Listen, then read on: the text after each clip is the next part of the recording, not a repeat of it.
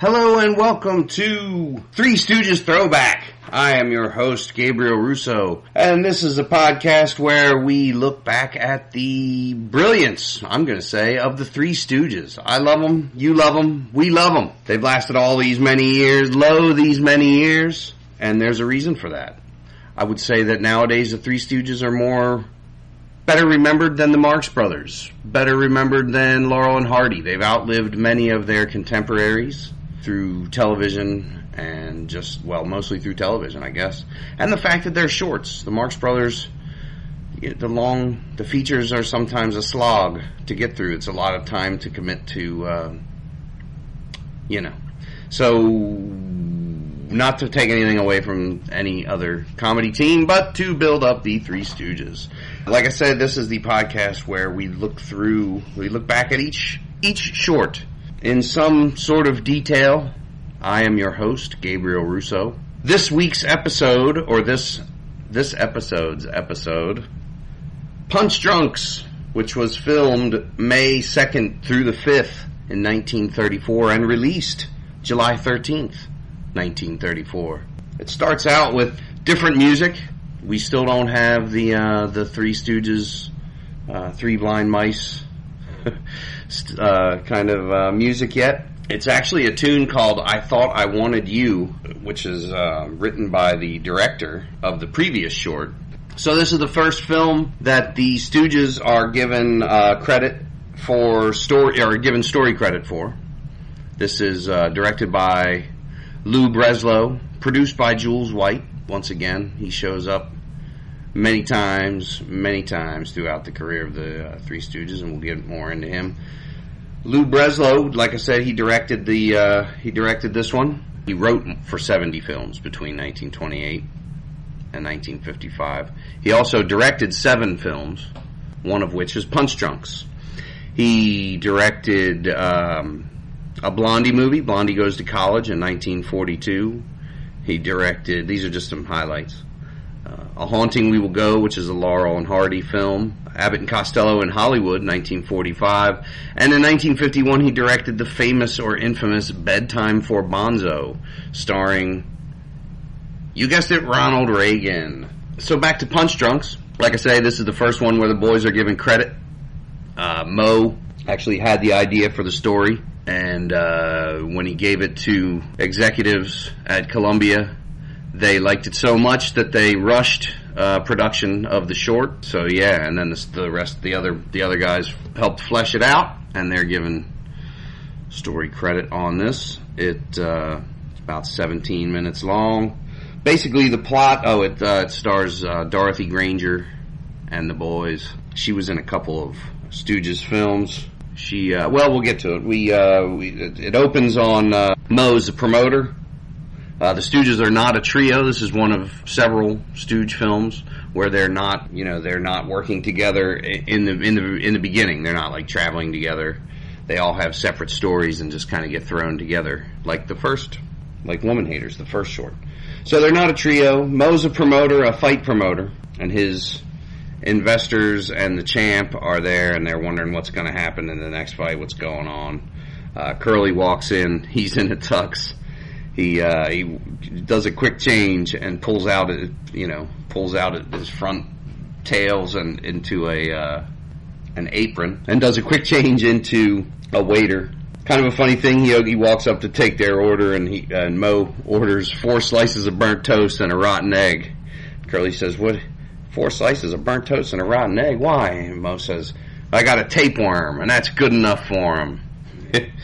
So Larry walks in shortly thereafter. He's looking to busk and play the violin for the restaurant. This is one of 9 shorts in which Larry gets to play the violin. He was an expert violinist. He's from Philadelphia. Go Larry. Actually, when you take the tour of Philadelphia, there's on the side of one of the buildings, the building where he grew up, or at least the spot where he grew up. I don't know if it's the same building. But on the side of the building, there is a mural of Larry Fine's face. I grew up in Philadelphia, and we took the tour there when I went back not long ago, and that was kind of fun. But he had an issue. He had some kind of issue with his muscles or nerves in his arms. Playing the violin was good for that. So, and he ended up becoming basically like a violin virtuoso. And that's where he worked before becoming a Stooge. He played the violin in a comedy act with a couple of ladies. So anyway, Larry walks in to play the violin for this restaurant. Curly walks back into they took the order, and he tells the table that they can't have hamburger because the meat's too fresh. They beat him up, which is problem solving in 1934, I guess. The four guys just jump on Curly and beat the hell out of him. Larry sees this and starts to play a tune to accompany the fight. He plays Pop Goes the Weasel. Curly, unbeknownst to anyone, whenever Curly hears the tune Pop Goes the Weasel, he loses it and goes bananas. This is the first time in which there's several shorts where Curly is either, the normally passive Curly either sees or hears or smells something that triggers a violent reaction from him. It's used again in several other shorts. Horses' collars, grips, grunts, and groans, and tassels in the air. So Pop Goes the Weasel was, originally they were going to use the song, supposed to be Stars and Stripes Forever by John Philip Sousa, but that was still owned by the Sousa estate, whereas Pop Goes the Weasel was royalty free. There's also some talk about Larry Fine changing it to Pop Goes the Weasel because that was a better comedy song when played on the violin. It sounded better. So he plays the song, and it turns Curly into a monster. He knocks out everybody. Promoter Mo stands up, and, Curly comes he doesn't remember what happens, and he looks and he says, "Did I do that?" to Mo. And they say that Urkel in Family Matters, years and years later, was the basis for his line, "Did I do that?" So who knows if that's true or not. So Curly says, "Did I do that?" He has no memory of the fight. It's the first time in Stooge's shorts that Curly says, "I'm a victim of circumstance." So now Mo grabs Larry and Curly. He says, "You're going to be a fighter, and I need you too." So he grabs Larry, and the three of them go off to train Curly. They're training Curly, and he's sweating, and he sits to take a break, and Mo holds up the water. He says, "Here, kid," and he drinks the water and sets it aside, and Curly never does get a drink. Curly's boxing name in this is K.O. Stradivarius, which is pretty funny. Stradivarius violin. This is the first time, again, that we hear the woo-woo-woo. No, it's not the first time that we hear the woo-woo-woo. That was in the first, but the first time he does it in this short, when Larry first plays Pop Goes the Weasel. That recording of that time, they recorded and reused as stock footage in several future Curly shorts. When they needed coverage or whatever, that was the line that was the recorded version of the woo woo woo that they used. So here comes the damsel in distress, where we meet Dorothy Granger. She is her car is stuck in a ditch. She says, Mo walks up to her and says, she says, "I'm in a terrible dilemma." And Mo says, "Well, I don't care for foreign cars either." It's just a funny little line. So Dorothy Granger stars in this one. She becomes the foil or whatever, the damsel in this one. She was an actress, best known for all her short subject work in Hollywood. Her father took her to meet Hal Roach in 1930, who was testing for upcoming comedy series, and that's how she kind of broke in. She worked with Laurel and Hardy. She worked with W.C. Fields in The Dentist. She did 2 Stooges shorts, Punch Drunks and Termites of 1938. Worked with Charlie Chase, Andy Clyde, Harry Langdon, Joe DeRita before he was a Stooge later on, as well as on TV with Abbott and Costello. So yeah, she was in a Dick Tracy feature, Dick Tracy versus Cue Ball. So she had a nice run. So they need her to help get her out. They go and they need Curly to Hulk out, basically. Why is Larry in the water? I have written down in my notes here. when they turn around to see Larry, now Mo pushes Larry, but they never see him. They never show him, falling into the water. And the next time you see Larry, he's actually like standing on his head in the water. So they go get him, and they make him play the violin. Curly lifts the car. She likes Larry, you can tell. She's really making eyes at Larry. So then there's a montage of KO Stradivarius beating everyone, winning all his fights, and Larry playing the violin, and Pop Goes the Weasel playing. Finally, we get to the title fight. Curly's going to fight the champ. The champ was played by Al Hill. As an interesting little bit of trivia is when the referee is introducing Curly, you can see an audience member giving the finger to the camera. And so the censors of the day obviously missed that one. So before the fight, we've got Granger. Dorothy Granger is in the dressing room with Curly. She's apparently with Curly now. He leaves. Larry walks in, and she swoons for Larry and, makes the eyes for him, and Mo dumps ice on top of Larry's head. It's funny, that's the second time both of the shorts now that they've done 2 shorts, and the women in it are both, the women can't seem to make up their mind, which they're seeming to make, like, I guess, back in the day, in the 30s, they thought, women were just flighty, and any man who pays attention to them is the one that they'll make eyes at, which is just, that must be the prevailing wisdom of the day. Ha!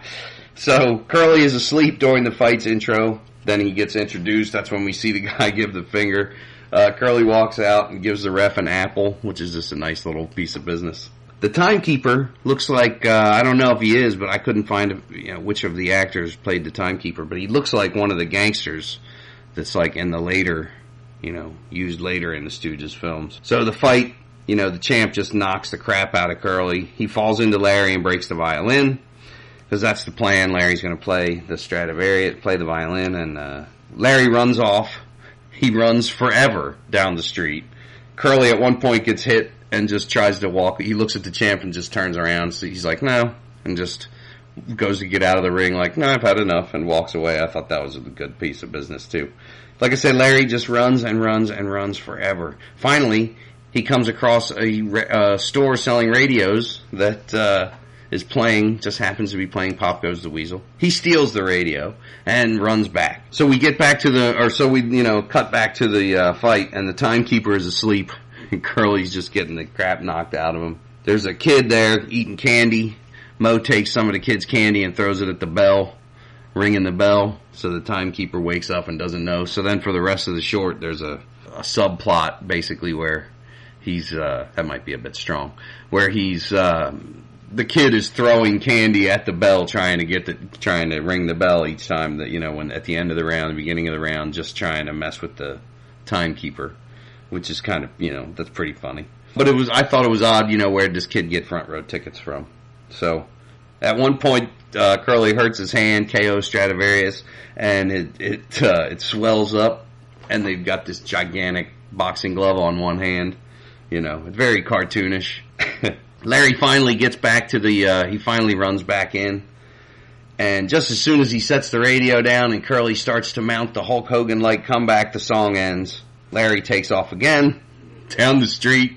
Now Curly is really just getting his clock cleaned. So, it takes Larry forever. Again, he finally stumbles across a truck with a loudspeaker on top for this politician. He's playing Pop Goes the Weasel, and he steals the truck, drives off, and actually, as he drives off, the man falls off the back of the truck and breaks his leg in real life, which is kind of rough. Oh, the other thing, just another little quick aside, is that Curly actually gets a bloody nose and a cut lip during the fight scene with Al Hill, who plays Killer Kilduff in this picture. Larry steals the truck, and here he comes barreling down the road. And he crashes right through right into the building where the fight is. Curly reacts by going crazy. The ref is counting him out. He's just about to lose the fight, and Curly reacts by jumping up. The song's still playing. He jumps up. He knocks the champ out. Cut away. Cut back to the ring, and literally everyone is knocked out. All the cornermen, the ref, the champ, everyone but Mo and Larry. And, Curly eventually can't take it, knocks out Larry and Mo, and the cheese stands alone. Curly is there, standing at the end. And that's the end. That's the end of the short. In 2002, Punch Drunks was selected for preservation into the United States National Film Registry by the Library of Congress as being, quote, culturally, historically, or aesthetically significant, unquote. The only Stooge film to achieve such an honor, which is very interesting. It's their second short, you know. I wonder if it's why it is so significant. I thought that, they really do show real life. He runs down the street, but a lot of them do that. I think this is one of the better ones. This is a really fondly, as far as I'm concerned, a really fondly remembered short. This is a classic, and it was Punch Drunks, 1934. So thank you for downloading the episode. I'm going to have some guests watch these shorts with me, and then we'll talk about them. I know my daughter is definitely going to do that. I've been taking, it just started, so if you're interested, you can probably still get on it. It's still week 1 right now. By the time this is out, it may be week 2. But through Turner Classic Movies, through TCM.com, and Canvas Network. Canvas Network is the slapstick. TCM presents Painfully Funny, exploring slapstick in the movies. And so I just started watching the first couple of videos. They showed the very first slapstick scene on film, and it's in 1898 or something, where the guy, he's watering his lawn. Guy sneaks up behind him and crimps the hose.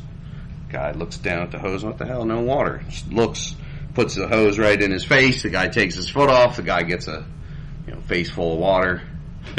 And it ends with him chasing him around and spraying him with the hose. So, but they're going to go all through the history of film, apparently. We're going to start with Chaplin and all that, and Harry Langdon and some of the others.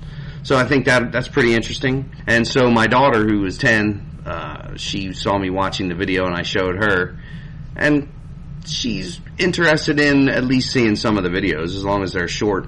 And she likes the Three Stooges. So she's definitely going to, she's interested in the podcast. Which, once again, thank you for downloading. This is the sister podcast to Hollywood Scandals of Yesteryear, HSOY podcast. You can follow me. My name is Gabriel Russo. You can follow me on Twitter at GRusso, GRUSSO 1971. Check me out on Facebook at the Hollywood Scandals of Yesteryear page. You can go to Podomatic.com if you have, for all your podcasting needs. If you have anything you want to talk about or that you're passionate about, go to Podomatic and record a podcast and put it up. It'll be free. Just do it. It's fun. People will listen. I'll listen. Send me a link. I'll listen to it. Please go to iTunes.com. Why do I always do that? Please go to iTunes and leave the show a review. Please, a 5-star review. If it's anything less than that, just please keep it to yourself. I guess that's it. So once again, for the Old Time Shows and Movies Network, I guess. Gabe's Old Time Shows and Movies Network. That's a lot. That's a lot in your mouth. That's a mouthful. And be on the lookout for the next episode of the Three Stooges Throwback, featuring the episode Men in Black, which is one of the probably one of the best remembered Stooges shorts. But we'll get into that next time. I almost forgot. Information for this episode was gleaned from Wikipedia, the Three Stooges Wikia, Three Stooges IMDb page, and the Punch Drunks IMDb page as well. Thanks again for downloading. Bye.